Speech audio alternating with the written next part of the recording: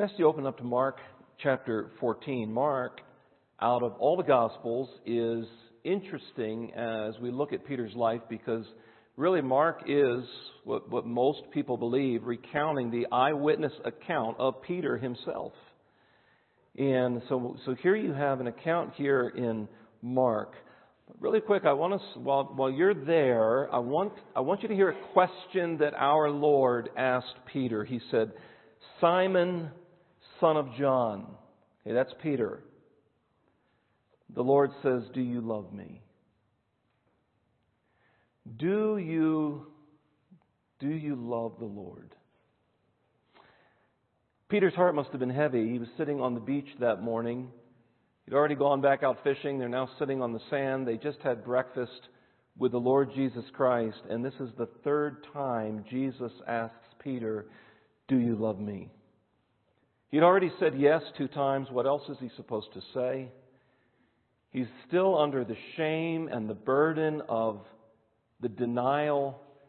And yet our Lord asks a third time, "Peter, do you love me?" I have 2 questions for you this morning. First, have you ever failed so miserably that you've wondered if God could ever really forgive you? And I'm not just talking to unbelievers. I'm talking to believers. Have you ever failed so miserably that you've wondered somehow if God could ever really forgive you? And secondly, do you believe God's grace is bigger than your failures? God responds in mercy to sinning and failing people. I want you to get that. Just key in on that statement. God responds in mercy to sinning and failing people. First of all, we're going to see the fall. Look at Mark chapter 14, verse 27.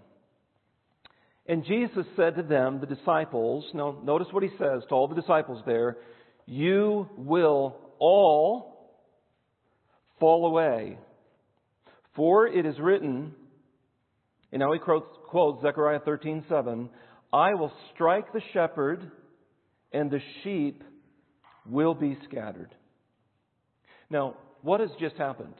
They were just in the upper room.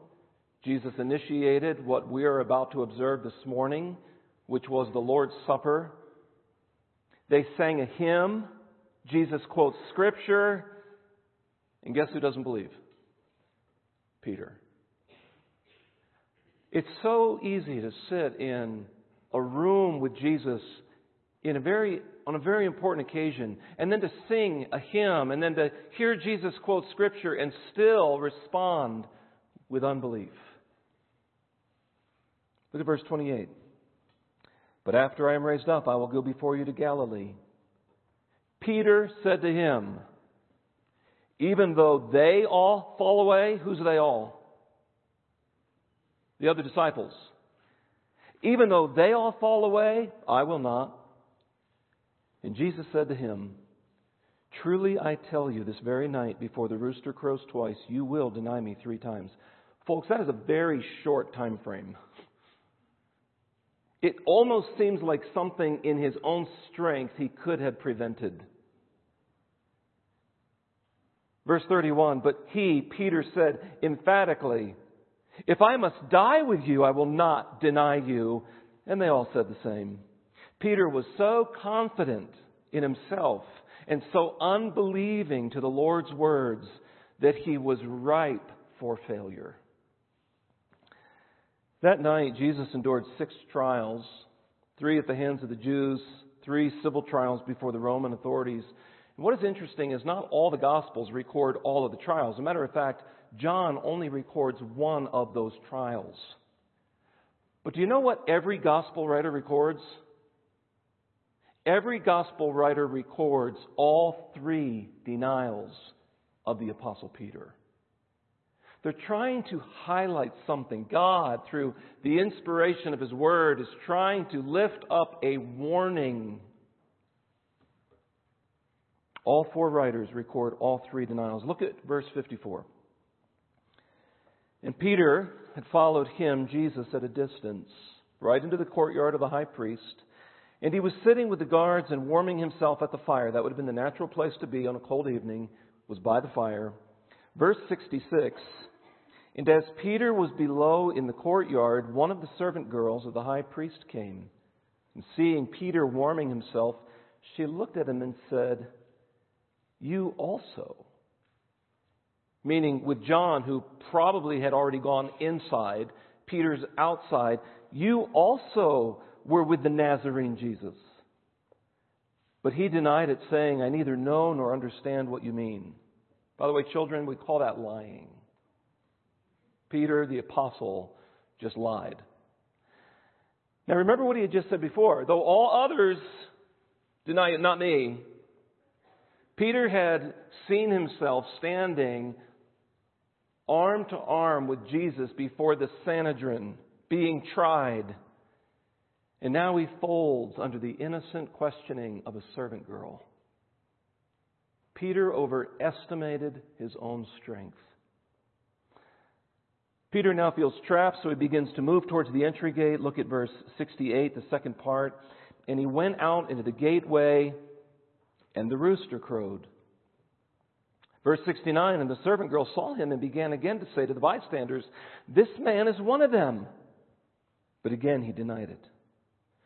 And after a little while, the bystanders again said to Peter, "Certainly you are one of them, for you are a Galilean." But he began to invoke a curse on himself and to swear, "I do not know this man of whom you speak." Now remember, just a little while earlier, what did Peter say? "I'm going to follow you to death. Though all others deny you, I will not." Now he's cursing, and he's swearing, and he's lying. Look at verse 72. And immediately the rooster crowed a second time, and Peter remembered. And Peter remembered how Jesus had said to him, "Before the rooster crows twice, you will deny me 3 times." And notice Peter's response. He broke down and wept. The Scriptures don't tell us where Peter went that night. Perhaps he went back to the garden. Perhaps he went back to the upper room. Perhaps he found some quiet, dark alleyway in Jerusalem and wept. What we do know is how he felt. He felt the intense grief of denial and the bitterness of regret. This may be one of the most stunning and remarkable failures in all Christian history because it involves the Apostle Peter, the one chosen to lead, the rock. Peter was warned not only that he would fall, but the details of how and when he would fail. So what led to the fall of the Apostle Peter? Because often the disciples are presented as either total fools or as flawless, and neither of those is true. And we should take comfort that neither of those is true. But what led the Apostle Peter to fall so miserably? Did Peter love the Lord? Yes. Did he listen to the Lord's teaching? Yes.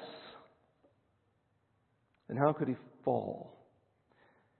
First, if you study the passages, Peter was self-confident. And second, he failed to believe Jesus' words. Not all of them, but he failed to submit to the entire teaching and preaching of the Lord Jesus Christ. He was blind to his own self-will, and he was blind to his own lack of submission. Folks, this is a problem, not just in spiritual leadership, but in Christianity overall.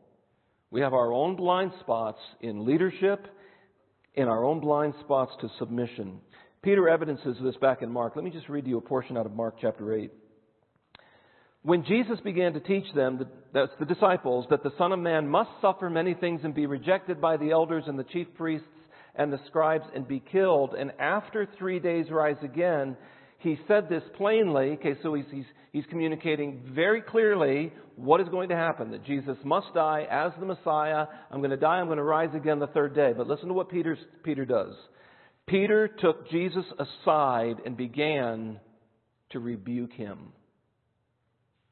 Earlier on, we're already back in Mark chapter 8, Peter is already showing his lack of submission to his Lord and his lack of faith in his words. Jesus gives a very clear warning to Peter personally. In Luke, he said, "Simon, Simon," that's Peter, "behold, Satan demanded to have you, that he might sift you like wheat." Jesus responds, "But I have prayed for you, that your faith may not fail. And when you have turned again," the idea there is repented, when you have turned back. So Jesus already knows that when Satan comes to sift Peter as wheat, it is going to be an intense sifting. "But Peter, I prayed for you that your faith will not fail." Now, Peter falls and fails, but his faith ultimately does not. And he says, when you have turned again, strengthen your brothers. See, God still has designed Peter to be a leader of the apostles. Peter said to him, "Lord, I am ready to go with you both to prison and to death." Okay, Peter, did you not just hear what the Son of God just told you? Satan himself has asked for you to sift you, and you say, "No, I'm ready to go, let's go." A lack of submissiveness and self-confidence. And then, this is Luke's account, Jesus said, "I tell you, Peter, the rooster will not crow this day until you deny 3 times that you even know me." Jesus quotes Zechariah 13:7. Peter assumes his trustworthiness over the other disciples' trustworthiness. And Mark 14:29 states, Peter said to him, "Even though they all fall away, I will not." And this is where we may be very much like Peter. We may walk with the Lord. We may talk a lot about the Lord. We may sit and boast of what we have done or what we have given to the Lord. We may sit at a table of communion. We may listen to His teaching and obey most of it. We may boast of our own faithfulness and highlight other people's compromise and weakness. And we may even be passionate about a cause that involves Jesus. You remember? It was Peter who unsheathed his sword and cut off Malchus's ear. See, there was a point where he was passionate about a cause and ready to fight, but he was misguided. I want you to look at one detail. Turn to Luke 22. Because Luke adds a particular detail not found in the other accounts. Luke chapter 22, verse 60.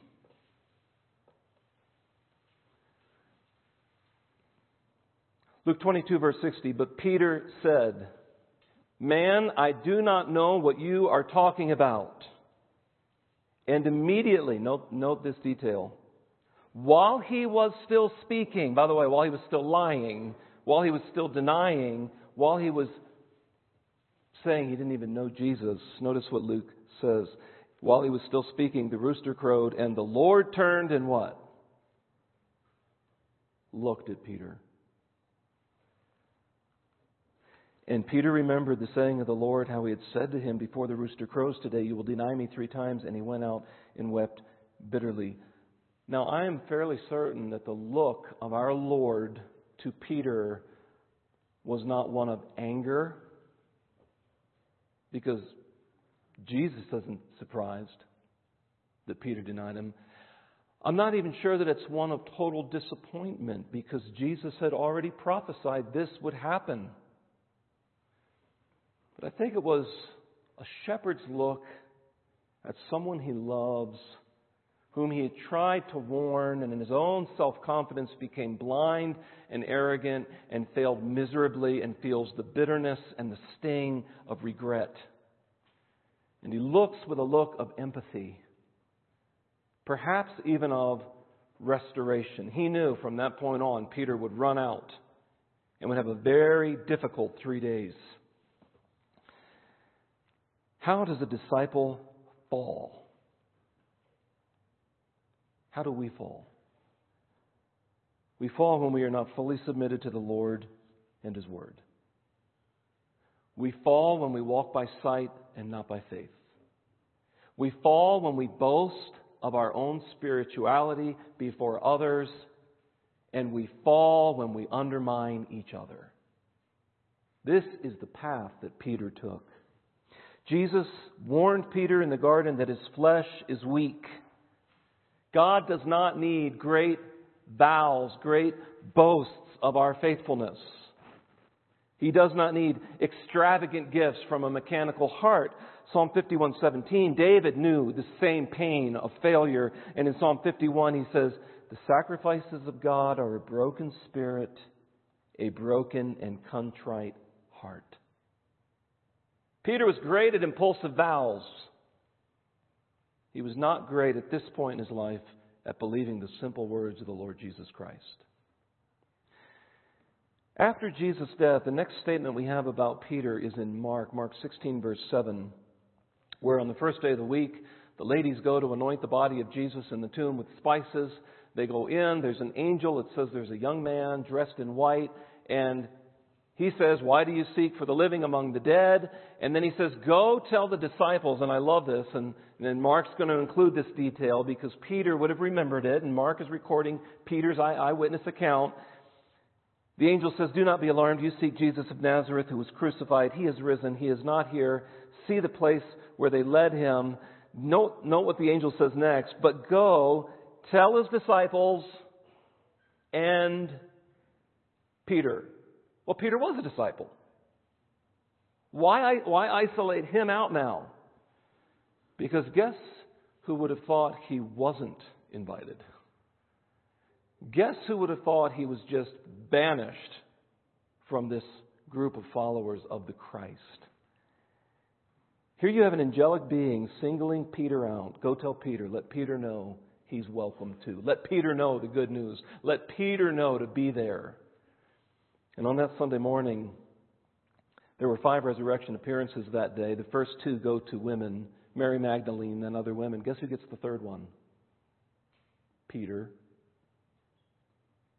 Grace unmeasured, vast, and free. We don't have any details about it. Perhaps it's too personal. Perhaps one day we'll know. But the first man who sees the resurrected Christ is the one who had just denied him.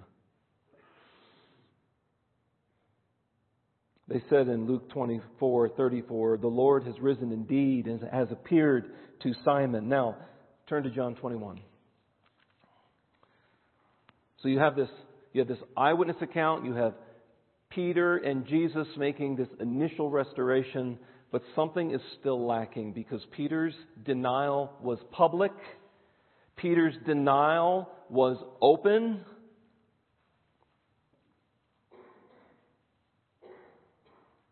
John 21, look at verse 1. We're going to read through this quick, so just mark these texts down. After this, Jesus revealed himself again to the disciples by the Sea of Tiberias, and he revealed himself in this way. Simon Peter, Thomas called the twin, Nathanael of Cana in Galilee, the sons of Zebedee, the 2 others of his disciples were together. Simon Peter said to them, I'm going fishing. Now, this is not sport fishing. They're fishing for business, for profit. They said to him, we will go with you. They went out and got into the boat, but that night they caught nothing. Verse 4, just as day was breaking, Jesus stood on the shore, yet the disciples did not know that it was Jesus. Jesus said to them, children, do you have any fish? They answered him, no.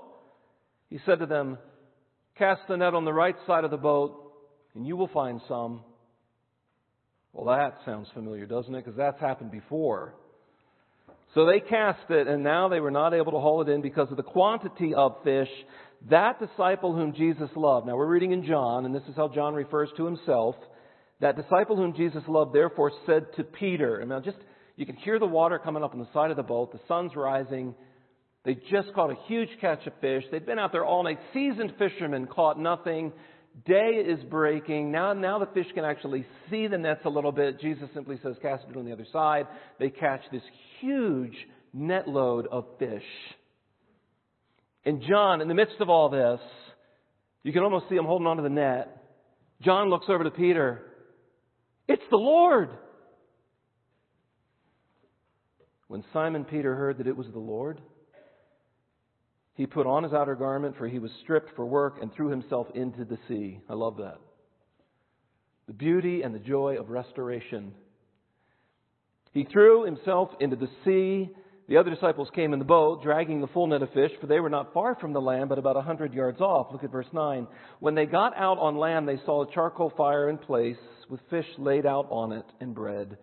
And Jesus said to them, "Bring some of the fish that you have just caught." Simon Peter goes over aboard, hauls the net ashore, full of large fish, 153 of them. And although there were so many, the net was not torn. Jesus said to them, "Come and have breakfast." An invitation for fellowship. An invitation to share a meal. By the way, what happened? What just happened?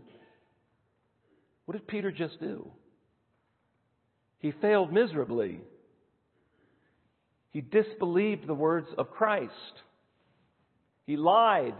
He cursed. He denied. Jesus says, "Come have breakfast. Come sit in close proximity to me and enjoy a meal." And really there is an encouragement here for all failing sinners. Come have breakfast. Now none of the disciples dared ask him, "Who are you?" They knew it was the Lord. Verse 13. Jesus came and took the bread and gave it to them, and so with the fish. This was now the third time that Jesus was revealed to the disciples after he was raised from the dead. Now look at verse 15. When they had finished breakfast, Jesus said to Simon Peter. Now remember, the other disciples are there. They finished breakfast. They just had this fellowship meal. And Jesus looks to Peter and he said, "Simon, son of John, do you love me more than these?" More than what? More than the fish? Maybe. Probably what he is referring to is more than the other disciples. Because isn't that what Peter said? "Though all fall, Lord, I will not. Though all betray you, though all show weakness, oh no, I'm there by your side. Do you love me more than these?" Don't turn there, but let me draw you back to Mark 14. Peter said to Jesus, "Even though they all fall away, I will not." After Jesus asks Peter the first time, he said to him, "Yes, Lord, you know that I love you." And that was true. And Peter said, "Feed my lambs." Or Jesus said to Peter, "Feed my lambs." See, Jesus still has a mission for Peter that his sin could not thwart. Second time, verse 16, he said to him a second time, "Simon, son of John, do you love me?" He said to him, "Yes, Lord, you know that I love you." He said to him, "Tend my sheep." Now you have different words going back and forth. You have sheep, you have lambs, you have tend, you have feed. You have different forms of love. But I want us to highlight and remember one particular point about all of this.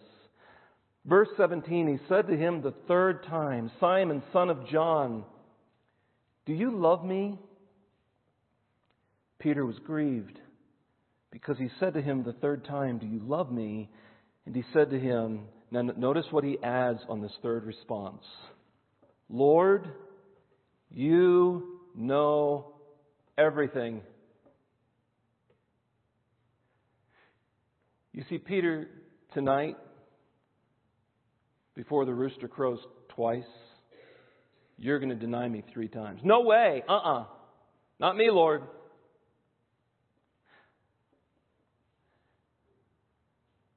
Lord, you know everything. You were right. I was self-confident. I was arrogant. I was harsh. I was unsubmissive. Lord, you know everything. You know that I love you. Jesus said to him, "Feed my sheep." Why did the Lord do this in front of the other men? Because as a leader, public denial warrants public restoration. Because Jesus still wants Peter to lead this band of disciples. You're going to see him preaching. He's one of two key personalities in the book of Acts, which covers the first 33 years of church history. Jesus still has a plan for Peter, even though he failed miserably, but he must now be restored publicly. And it's beautiful what happens here. 3 times Peter calls Jesus Lord. Lord, you know that Lord, you know. Yes, Lord, I love you. He is now submitted to Jesus as his king, as his sovereign, as his Lord. 3 times Peter says to Jesus, you know. Verse 15, 16, and 17. On the final response, he says, you know all things. Lord, Lord, Lord, 3 times. You know, you know, you know all things. There's this submissiveness to his words now. 3 times Peter says, I love you. I love you. I love you. I love you. And 3 times our Lord commissions Peter with the same task. And it's not fishing. It's feeding and tending sheep. Here's what makes Peter such an effective leader after his restoration. Peter now understands that his devotion to the Lord is not superior to the other disciples, and that his devotion to the Lord hinges upon his humility and his faith in God's words. Peter knows this. As a matter of fact, the letter that we're about to study together, 1 Peter, he'll write this. Clothe yourselves, all of you, with humility toward one another. Right, like I hadn't towards the other disciples. Clothe yourselves, all of you, with humility toward one another. For God opposes the proud, but gives grace to the humble. See, Peter understood by experience that pride goes before a fall. But God gives grace to the humble. Humble yourselves, therefore, under the mighty hand of God, so that at the proper time He may exalt you. Notice what Jesus says. Jesus is going to now make another prediction. Not that Peter is going to fail and deny Him 3 times, but look at verse 18. Truly, truly, I say to you, he's talking to Peter, when you were young, you used to dress yourself and walk wherever you wanted. But when you are old, you will stretch out your hands, and another will dress you and carry you where you do not want to go. This he said to show by what kind of death He was to glorify God. See, in the future, Peter, there's going to be another opportunity for you to confess your love for me publicly at great cost. Verse 19, and after saying this, he said to Peter, follow me. And guess what Peter does? He follows his Lord. Peter fails miserably. He is restored gloriously, and he follows the Lord faithfully. And that can be true of you this morning, where you have failed miserably, that you've wondered if God could even forgive you, even use you again, even allow you to be effective for kingdom work. You have this beautiful illustration of the Apostle Peter, who fails miserably but is so graciously restored. Jesus knows what is in us.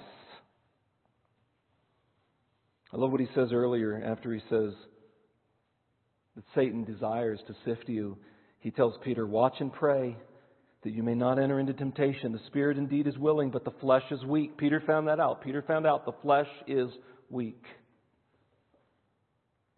When we do fail, we must remember what Jesus said to Peter before his failure. Jesus said personally to Peter, I have prayed for you. The Lord is still the great intercessor. I have prayed for you that your faith may not fail. And when you have turned again, strengthen your brothers. Scripture says He is able to save to the uttermost those who draw near to God through Him, since He always lives to make intercession for them. Jesus is the great restorer of failures who turn back to Him, who humbly bow before the throne of God and let Him restore us by His grace. What's beautiful is Peter's failure does not ultimately define him. We think about it. Sin has consequences in this life. But ultimately, it's not Peter's failure that defines him. It's God's grace and restoration that define Peter. He is a trophy of God's grace. Return, watch and pray, and follow Christ. Puritan Richard Sibbes stated, "There is more mercy in Christ than sin in us." Do you believe that? Well, if you confess your sin, unbeliever, if you confess your sin, He is faithful and just to forgive you of your sin and cleanse you from all unrighteousness.